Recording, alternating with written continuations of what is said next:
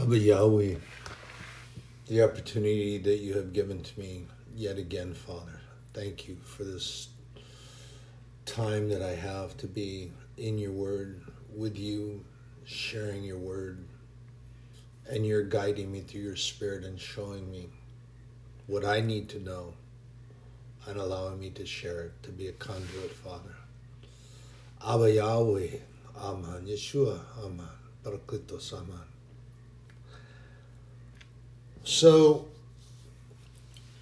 the Holy Spirit showing me something that I need to be readily and more aware of. And remember, when I share with you, it's as if I'm looking at a small oval mirror, which I don't have in front of me. I have my bookshelves and things above my desk. But when I'm sharing with you all, pardon me, please. Pardon me.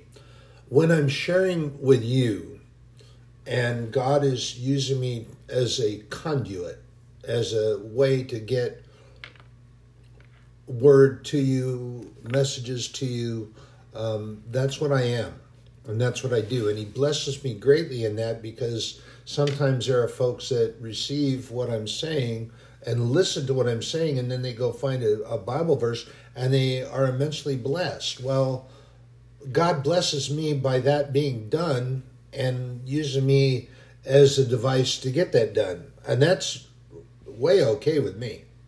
Way okay. I signed that blank contract. And I use that analogy only for clarity and understanding, and some folks might not get that, but it's more of a covenant between me and God, and that he allows me to do this because it's about his business that I am. And giving anyone an opportunity to be redeemed and saved. So, that being said, back to the mirror. So, wherever I look in the room, and sitting here doing this and sharing with you all, I have this mirror that floats in front of my face, imagination. So I'm talking to myself. I'm not just out here blathering a bunch of words to people that I can't see, because I can't see any of you. I don't know any of a few that might listen. I may know them if they happen to come up to me at a later time and say something. But for the most part, I can't see any of you. I don't know if I'm getting to you, reaching you. I can't see that you're happy or sad by what you're hearing. Any of that. None of that registers here where I am. It just doesn't happen. And it's important that you know that I'm not just speaking out to you or down to you or at you. This is things that I share that are directed to me as well. In particular this morning, and having to the realization, and sometimes what happens, what the devil likes to do is he puts these subtle ideas and thoughts in your head that you're going to take care of it and it's going to be okay. And the thing that when he comes at me with that, it's to get me to forget that God is relative to every single thing that we do, every single thing that we're involved in or about or with. He is our good Father, and he wants to help us do anything at all on this plane of existence. It's all about him being our good Father. My earthly father wanted to be involved, and I shared with you the separation because we didn't communicate with one another. So he thought I outgrew him. I thought he didn't want to have anything to do with me anymore as a kid, and so we didn't have catch anymore. We didn't talk about fishing anymore. We didn't go fishing anymore. We used to fish a lot together. And all that changed when we started to communicate again, and that he learned that I didn't outgrow him and that I was missing the time that we spent together. And is this not what we do to our Heavenly Father? It is indeed what we do to our Heavenly Father. When we turn away from him and we stop communicating with him and we stop listening or looking for him, things become silent. But it's not on his part, because he always continuously speaks to us. And I share that in particular because of something I was trying to take care of this morning. I was trying to take care of this morning, and I failed. I got it done, but it was through a great deal of issue and things that shouldn't have gone the way that they did, but because I was doing it. Now, I've shared with you before the Hall of Faith. This is what some theological wizards like to call it, and some genuine theologians call it the same thing. I don't know where they got it from, but it's their idea and their thought, so I'm going to share on that. In Hebrews 11, it's called the Hall of Faith, or what they like to call the Hall of Faith, and it lists a whole bunch of people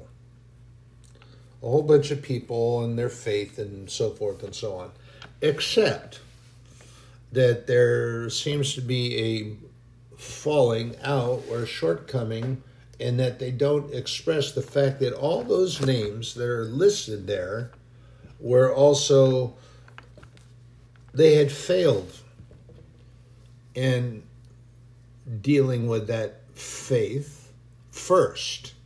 And they had tried to accomplish everything on their own first. And then realizing that, and the Spirit tugged at them, this is what the Holy Spirit does with us. Gets us to realize that we can't do it on our own. And that God is there to help us and wants to help us. Whereas the devil tries to fight against that. Now, this is that thing that I talked about, and I've shared with you before, this spiritual warfare that goes on, which is real. So, and I do not ever intend to apologize for using the term army, armor, warfare. And you have to look at it different. It's not simply because I was in the Marines and I'd spent time in the military. It's got nothing to do with that. It's got to do with facts, truth, and honesty. God made us an armor, provides for us, gives to us, and in his expectation of us to put it on. And if you fail to put on the full armor of God, and stand tall and resolute and bold and courageous and stand against the onslaught of the enemy and the fiery darts and arrows that are going to come. And if you don't put on that armor, you're going to get pierced, you're going to get speared, and you're going to have to deal with the attack of the enemy. And it's sometimes painful. And I'm not going to apologize about the large number of people being called an army, because that's just what it is. And these terms do not have anything to do with militaristic operations. And I've shared that with you before. The dry bones that Ezekiel prophesied over, and they stood up, and they began to, in his vision, they began to have flesh and sinew, and the breath of God came into them, and it was a large army. The term a large army, well, it was talking about the entire nation of Israel that had allowed their bones to dry up. And if you go to Ezekiel 37, it shows there, you can read about the vision that Ezekiel had and being taken in the spirit to the valley of dry bones, and his prophecy over them according to the word of God and by God's direction. And he did that. And then at the end of 37, you see where in the problem lies. They saw in themselves no hope. They gave it up for their part. What does that mean? It means that they gave it up. wasn't that they didn't have any. They just decided that they were going to give it up because they didn't believe they had it. Much like the spies when they went into the land of Canaan. They convinced the nation of Israel that God is not good enough or big enough or powerful enough to take us in and give us what he promised he would give to us. So we can't do it because we saw ourselves as grasshoppers. So what they were doing was making themselves smaller in the eyes of the enemy, and that God was not powerful enough. Well, the Bible, God's Word, his infallible truth, his guidebook, his roadmap, and his instruction manual tells us that Jesus gave us authority. God has given us authority over the serpents, the scorpions, and I've shared this with you before. I do believe that is Bible speak for the demons. Serpents and scorpions, demons. We have been given authority to step on the heads of serpents, on scorpions, and to face down the power of the enemy himself and come to no harm. What does that mean? We have that authority. It's been given to us. We need to stop forgetting it and grab on and hold on and declare it and claim it. And honestly, I do forget sometimes. And the devil takes great delight in the fact that he has got us to forget that, or that we just did, and that he comes in and he starts doing this little dance and jig around us. Of course, you can't see it, but he's pleased with that. He's pleased because he thinks that he won. Well, he didn't win. He might have gotten a little skirmish, but he didn't win anything. This is why it's important that you wear that full armor of God, and it's actually quite comfortable. Wear the full armor of God.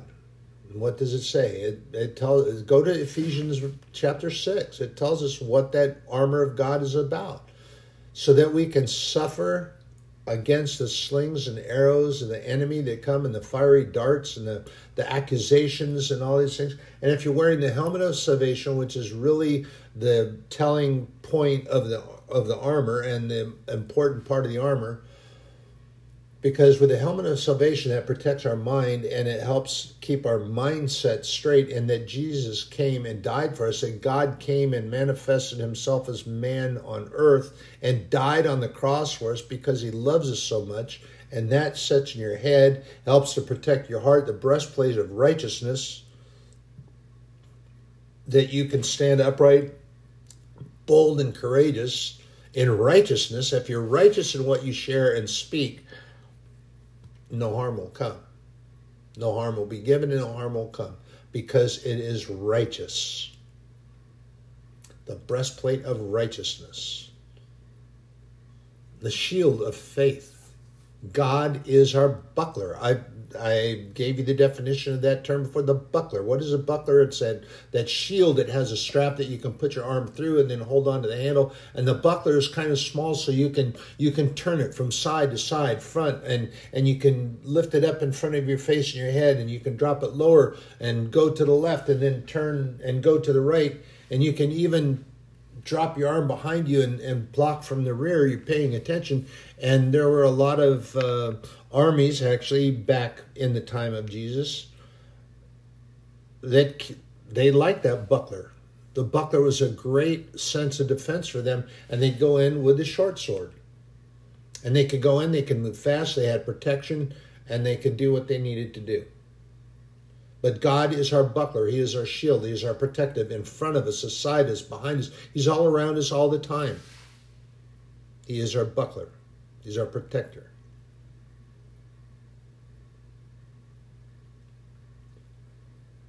And gird about with a sword of truth. What is that? It's the Bible.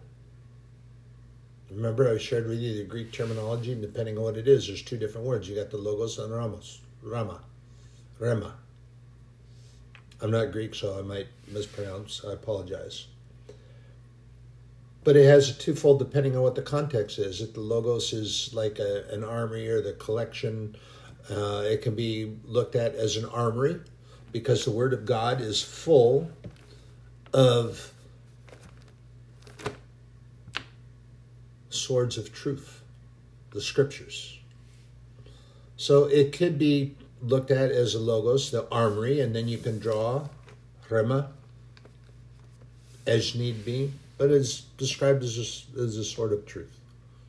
Again, this has nothing to do with temporal militarization. It has to do with spiritual warfare that we are in, and the Bible tells us that we are in. Before I share with the nature things, I feel like I need to go over here and remind folks of what this is about and get people's ideas readjusted, because it has nothing to do with militarism. I'm not even sure if that's a word. I think I might have just made it up. But it has nothing to do with militaristic attitude, and people want to get that. And then what happens is you have spiritual leaders and advisors that apologize for using the term armor, army, and okay, so don't soft soap the gospel. Don't apologize for speaking truth. And if you're righteous about it, what do you have to apologize for? So when you start doing that, it's like the Bible tells us that you should not be ashamed of the gospel. So if you have to apologize for it, that means that you have shame in what you said. I'm not going to apologize for anything I say, because what I always share is the truth. So help me, God, Parakletos, the truth, nothing but the truth. So help me, the truth, always the truth. So we go back to Ephesians chapter 6.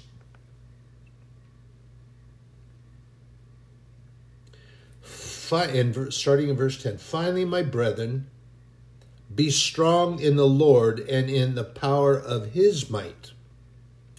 Put on the whole armor of God, that ye may be able to stand against the wiles of the devil. For we wrestle not against flesh and blood, but against principalities, against powers, against the rulers of the darkness of this world, against spiritual wickedness in high places. And then further reading in 13 through 18, he describes each part of the armor. But the important thing of it is that you have to understand this is not a temporal, and that when the term temporal, that is on this earthly plane of existence, as we see things with our human eyes and look around. What we're talking about here is a spiritual realm on a total different plane of existence. It's real and it's there, and we are in a spiritual warfare. And we do not wrestle against things that are temporal. It is a spiritual warfare that we're in. It's nothing about what we see around us. It's not about our next door neighbor that we see over there and what's going on there. But then also, Paul reminds us in verse 18, we see praying always with all prayer and supplication in the Spirit, and watching thereunto with all perseverance and supplication for all saints. So all your brothers and sisters in the body of Christ, you pray for them, and even pray over your neighbors. If they're not believers, or you don't think that they're believers because of things that they do, don't pick a fight with them, and don't argue with them. Don't confront them, and don't be in their face about it. Pray for them. The opportunity. That's what we're supposed to do. That's what we're supposed to be about. That's what we're supposed to be about. We pray always for everything. And when you look through spiritual eyes and hear with spiritual hearing, and this helps us because, as I've shared with you, when you go into an elevator, you go in, and some buildings, they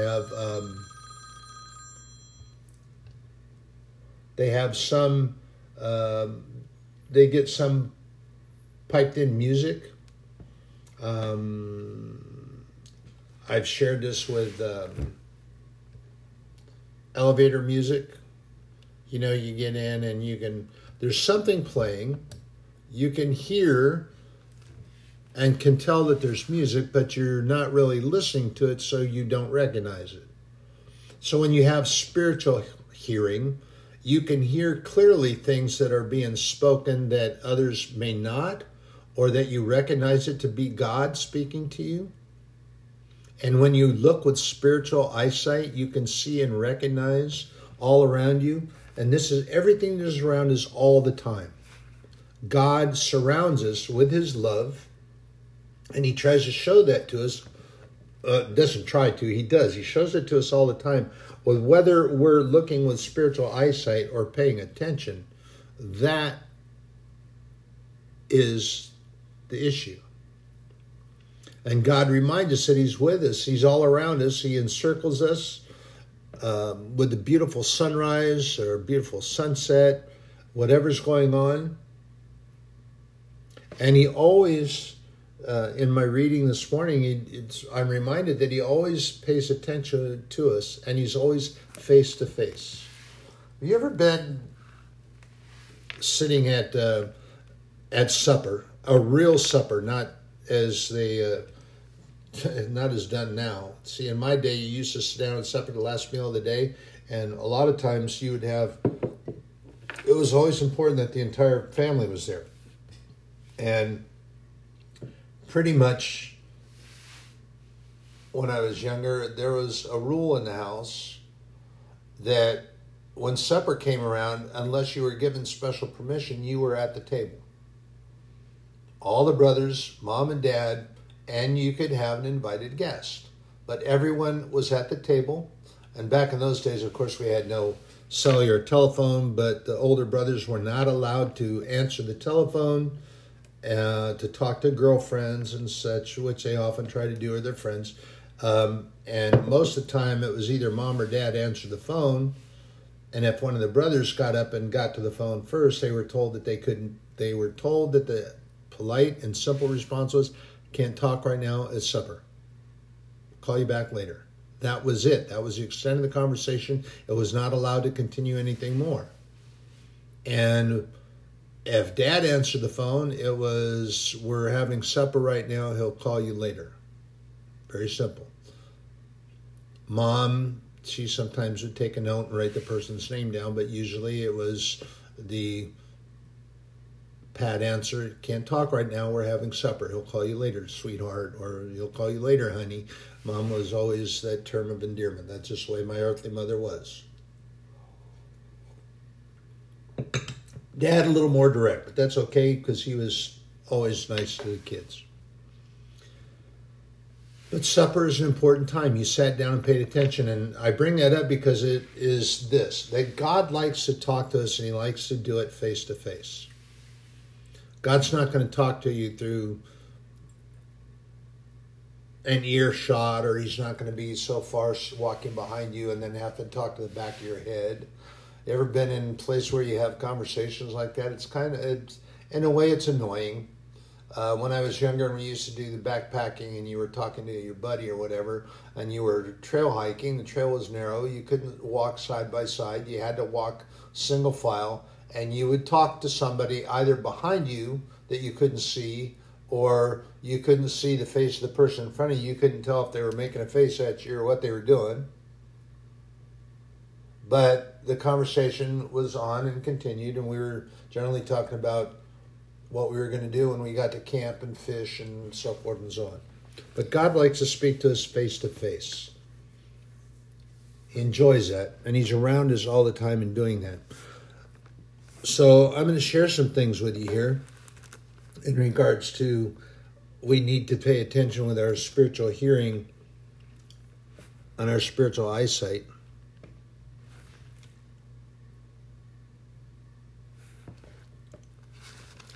And we're going to go first to Psalm 96, verse 12.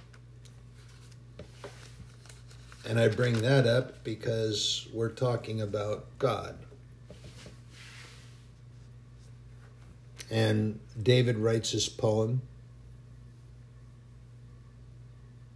Actually, I had to read the whole thing because it's really beautiful.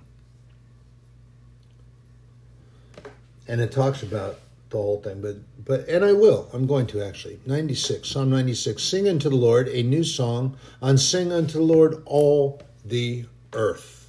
Sing unto the Lord, bless his name, show forth his salvation from day to day. Declare his glory among the heathen, his wonders among all people.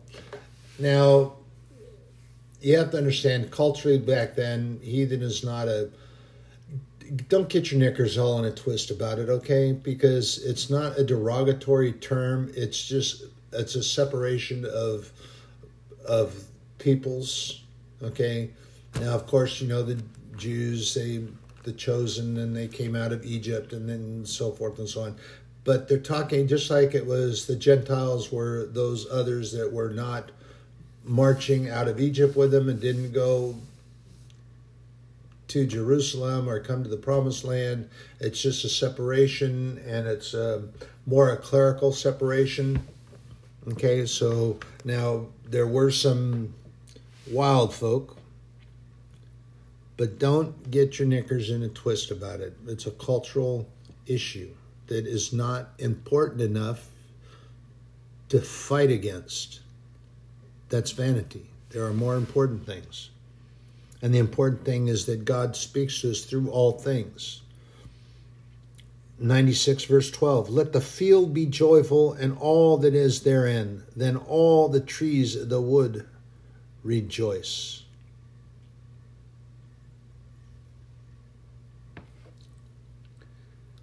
And just so you know, before the Lord, for he cometh to judge the earth. He shall judge the world with righteousness, and the people with his truth. Now, this is a prophetic word from David back here we're talking about 1,000 years before the birth of Christ. Think about it. 1,000 years before God came incarnate as man and died on the cross. David was talking about him coming. And still talking about his coming, and that he is going to come, and he's promised to come again. So now we're going to jump over to the book of Romans.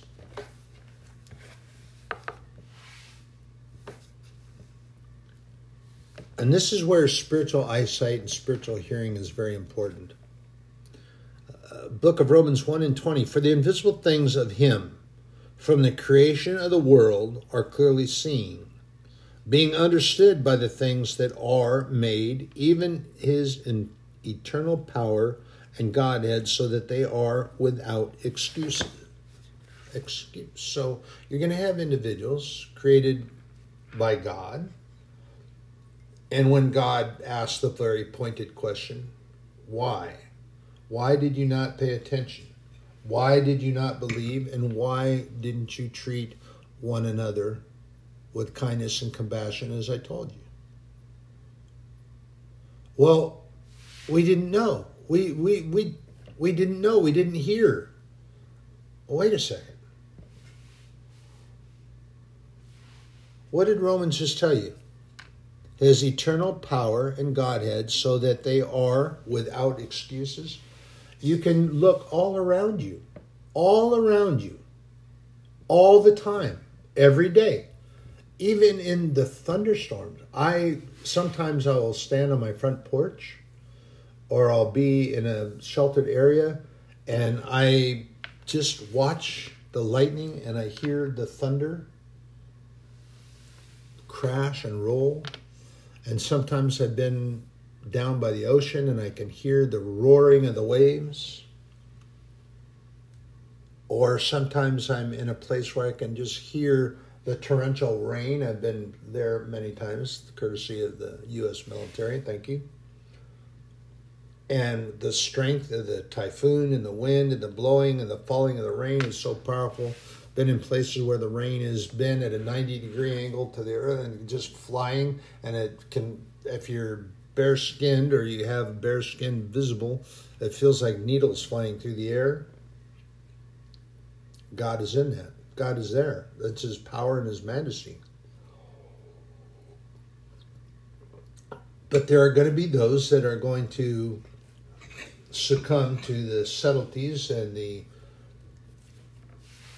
depravity that is preached and the white noise interference that comes from the devil. The majesty is declared by everything from God. The waterfalls, great thundering, roaring waterfalls. Thunder and lightning. I've shared with you that I've been out in the middle of the Yosemite Valley in the middle of wintertime. I love it there. Everything is quiet. The hustle and bustle is near gone. People that come up into Yosemite Valley in the winter are few and far between. So there's hardly anyone there. And to stand out there in the middle of the night, in the middle of the snow-covered field, nothing moving, and you can hear in the far distance, you can hear the elk trumpeting. Sometimes if you listen very carefully, you can hear the bears up for midnight snack grunting and grumbling as they go. And when you look around you at the high, majestic mountains that were pushed up by the power of God, and you can see that the clouds are moving across the face of the mountains, I see God moving. I hear God calling out to me, and the trumpet of the elk. And in the stillness that is there, I hear him speak. I shared something with my class the other day, and it's very profound and very truth. Very much the truth.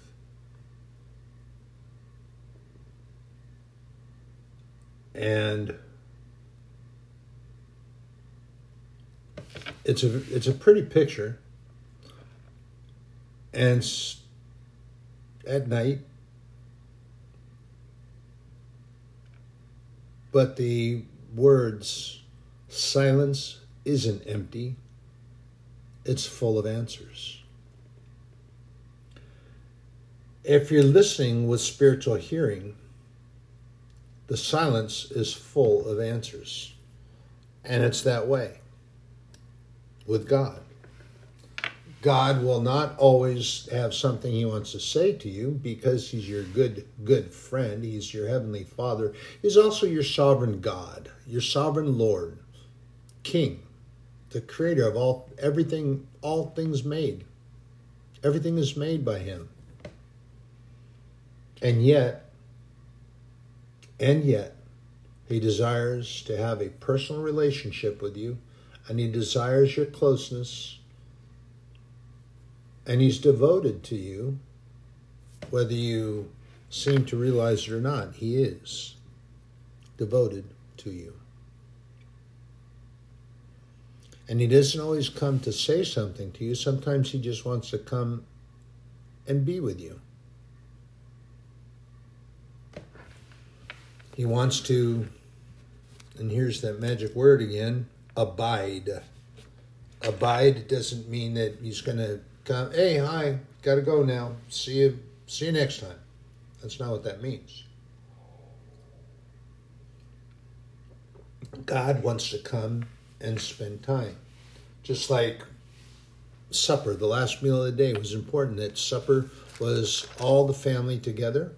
And sometimes we had a supper that was really special because aunts and uncles and grandmas and grandpas and cousins, and we had to put 2 tables together to fit everybody.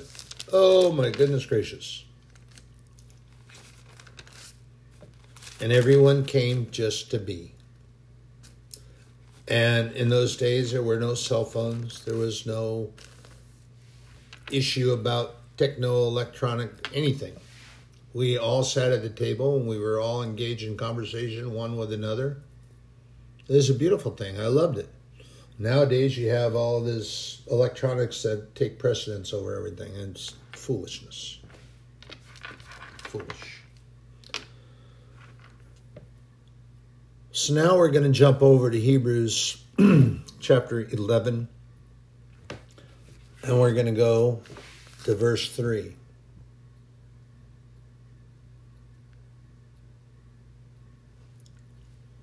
Through faith, we understand that the worlds were framed by the word of God, so that things which are seen were not made of things which do appear.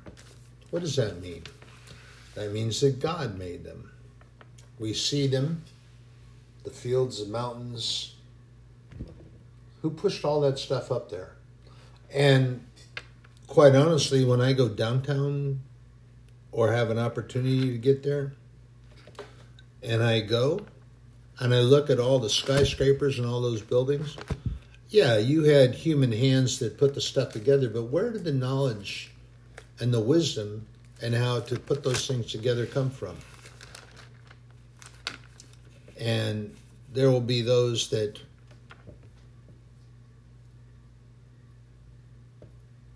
want to give credit to individuals. Oh, they learned that in school. They went to that, their architectural college, and they learned how to do. Oh, wait a second, that knowledge just came to them and somebody gave them a book. No, it doesn't quite work that way. Just like these theological wizards, they think because they went to college and they have some man or woman sign off on a really pretty scrolled certificate piece of paper that's got some nice filigree on it, and they put it in a frame and they hang it on the wall above their desk so that when anybody comes into their study, they look right at that and they see that, and they don't pay attention to much of anything else because their arrogance is tied up in a certificate signed by man. They have a theological degree and they have a doctor tacked in front of the name. I don't, and my speech may not be as eloquent as theirs, but I know things. I know things because the Holy Spirit gives them to me, allows them. God has given me the knowledge and the wisdom and things to apply together and given me that. And I'm not going to apologize for things I say. I had a situation come up when I was speaking about Jesus as a child, and I made a term and someone seemed to be offended.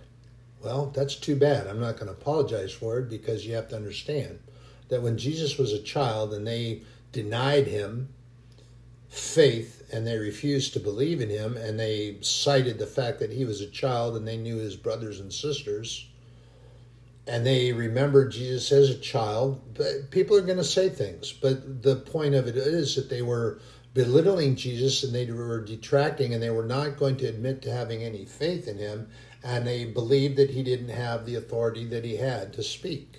That was the point, but they wanted to go all the way around and skirt that, and they wanted to hold on to the fact that something was said that got their knickers in a twist about Jesus. Well, Jesus as a child had not grown into the maturity as yet, and he was still a child.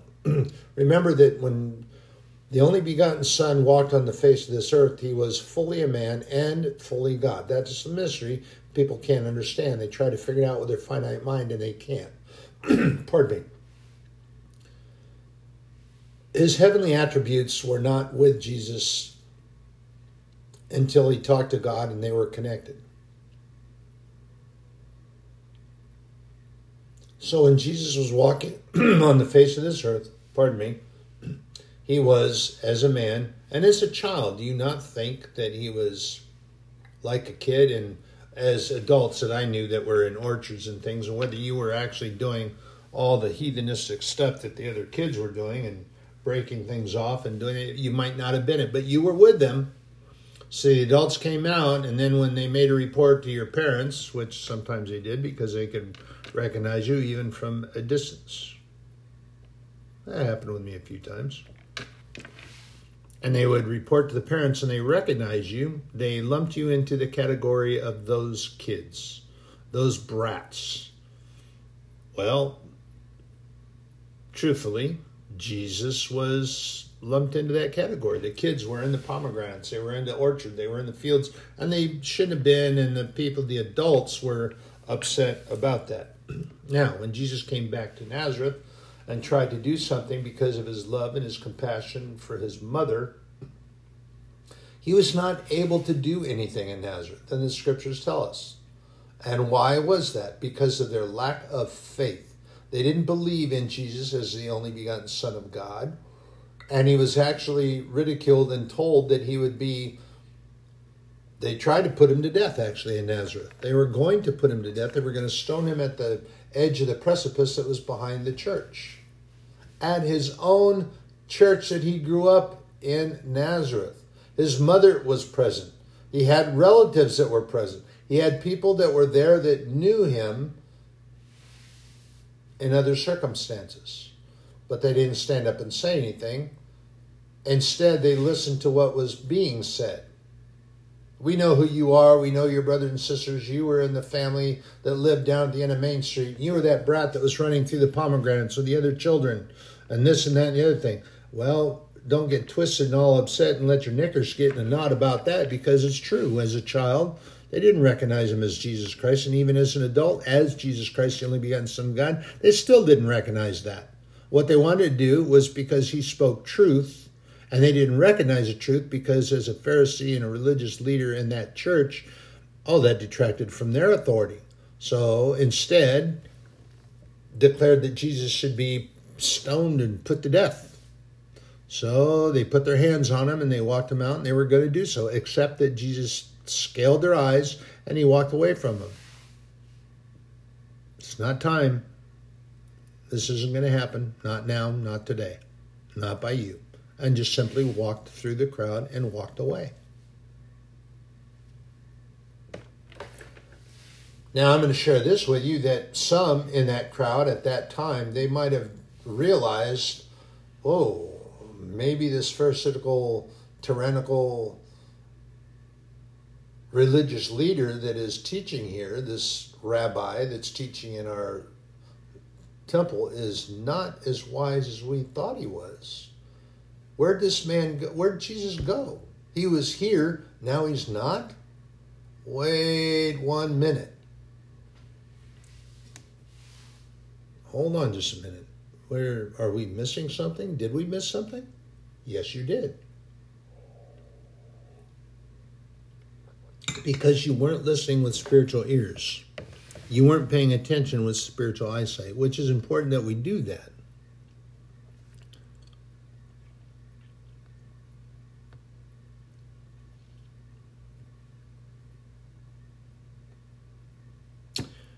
And now we're going to go back to David's poetry. I like his poetry and I like his writing. Psalm 8 and verse 1. O Lord, our Lord, how excellent is thy name in all the earth, who has set thy glory above the heaven. Wow.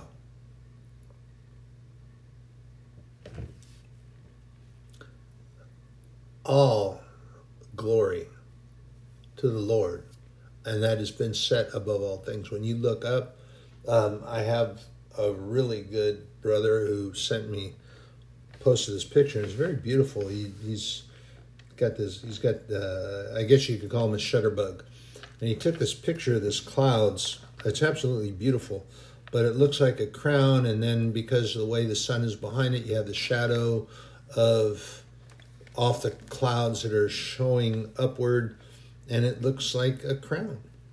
It's absolutely beautiful. Absolutely beautiful. Now we're going to jump over to John 1 and 3. Now, notice here that this is also following the rule of faith, regula fidei.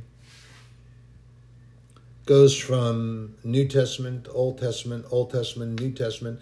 And when I do that, I notice that the tapestry is so tightly woven and so neat. There's no puckering in the material. God is an excellent tailor. And when he puts it together, there is no fault in the seam. It's seamless. So now we go to John 1 and 3. All things were made by him, and without him was not anything made that was made. And if you remember in John 1:1, that's describing Jesus as the Word, and the Word being with God. It's where Jesus came from. It is who Jesus is. And it's also the declaration of his sovereignty. Also the declaration of his sovereignty.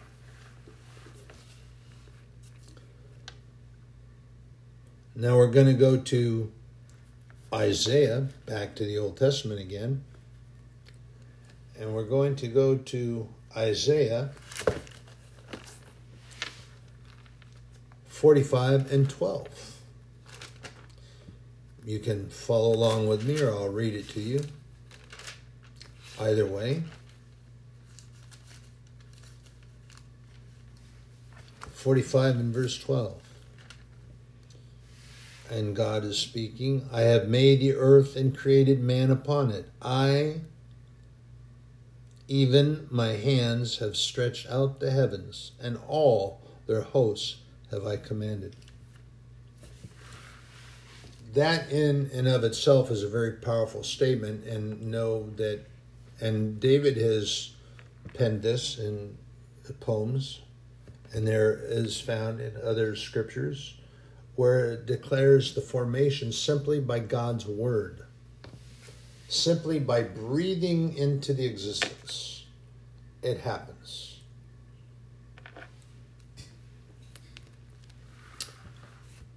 Now we're going to go to another Old Testament book. And it is the book of Ecclesiastes.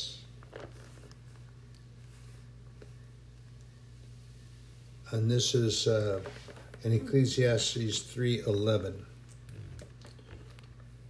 Oh, thought I had it marked. I don't. I apologize.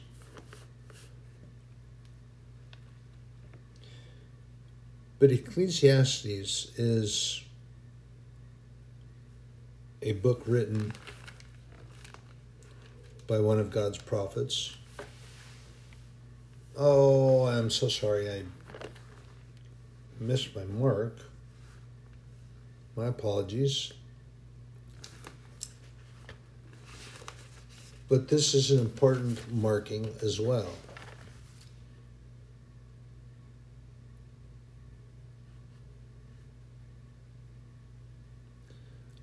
I do humbly apologize, for I cannot.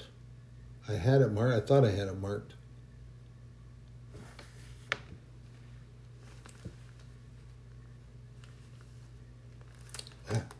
Just looking in the wrong place. Apologies. Ecclesiastes. If we go to Ecclesiastes, which is right before, right after Proverbs and right before the Song of Solomon. And if you go to Ecclesiastes 3:11, he hath made everything beautiful in his time. Also he hath set the world in their hearts, so that no man can find out the work that God maketh from the beginning to the end. What does that mean? Well, that no man can find out or understand. This is like it is described in the book of Proverbs. Lean not unto your own understanding, because this is what we have a tendency to do. We think that we're going to be able to do something or take care of it, like I learned this morning. That's not correct. And what did I do? I eliminated the conversation that I should have had with God and thought that I would take care of it on my own. And I didn't want to bother God with the triviality. But here's the thing. There's nothing too small that is about us that God doesn't mind being involved in.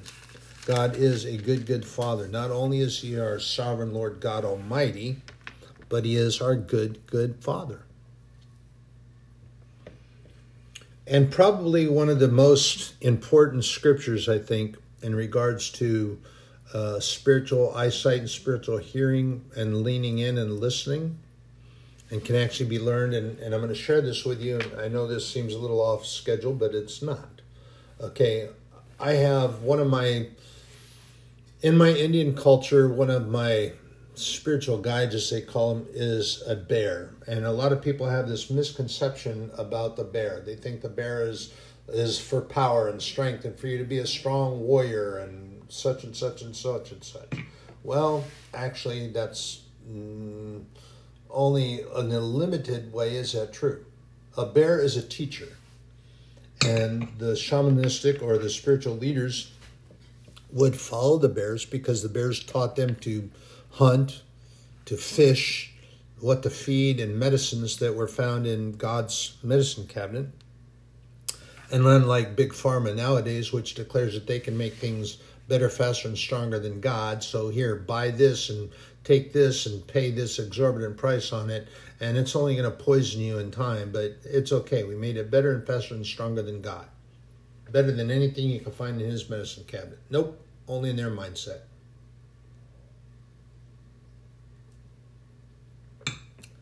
So now we go to Job. And we're going to go to Job 12 and start in verse 7.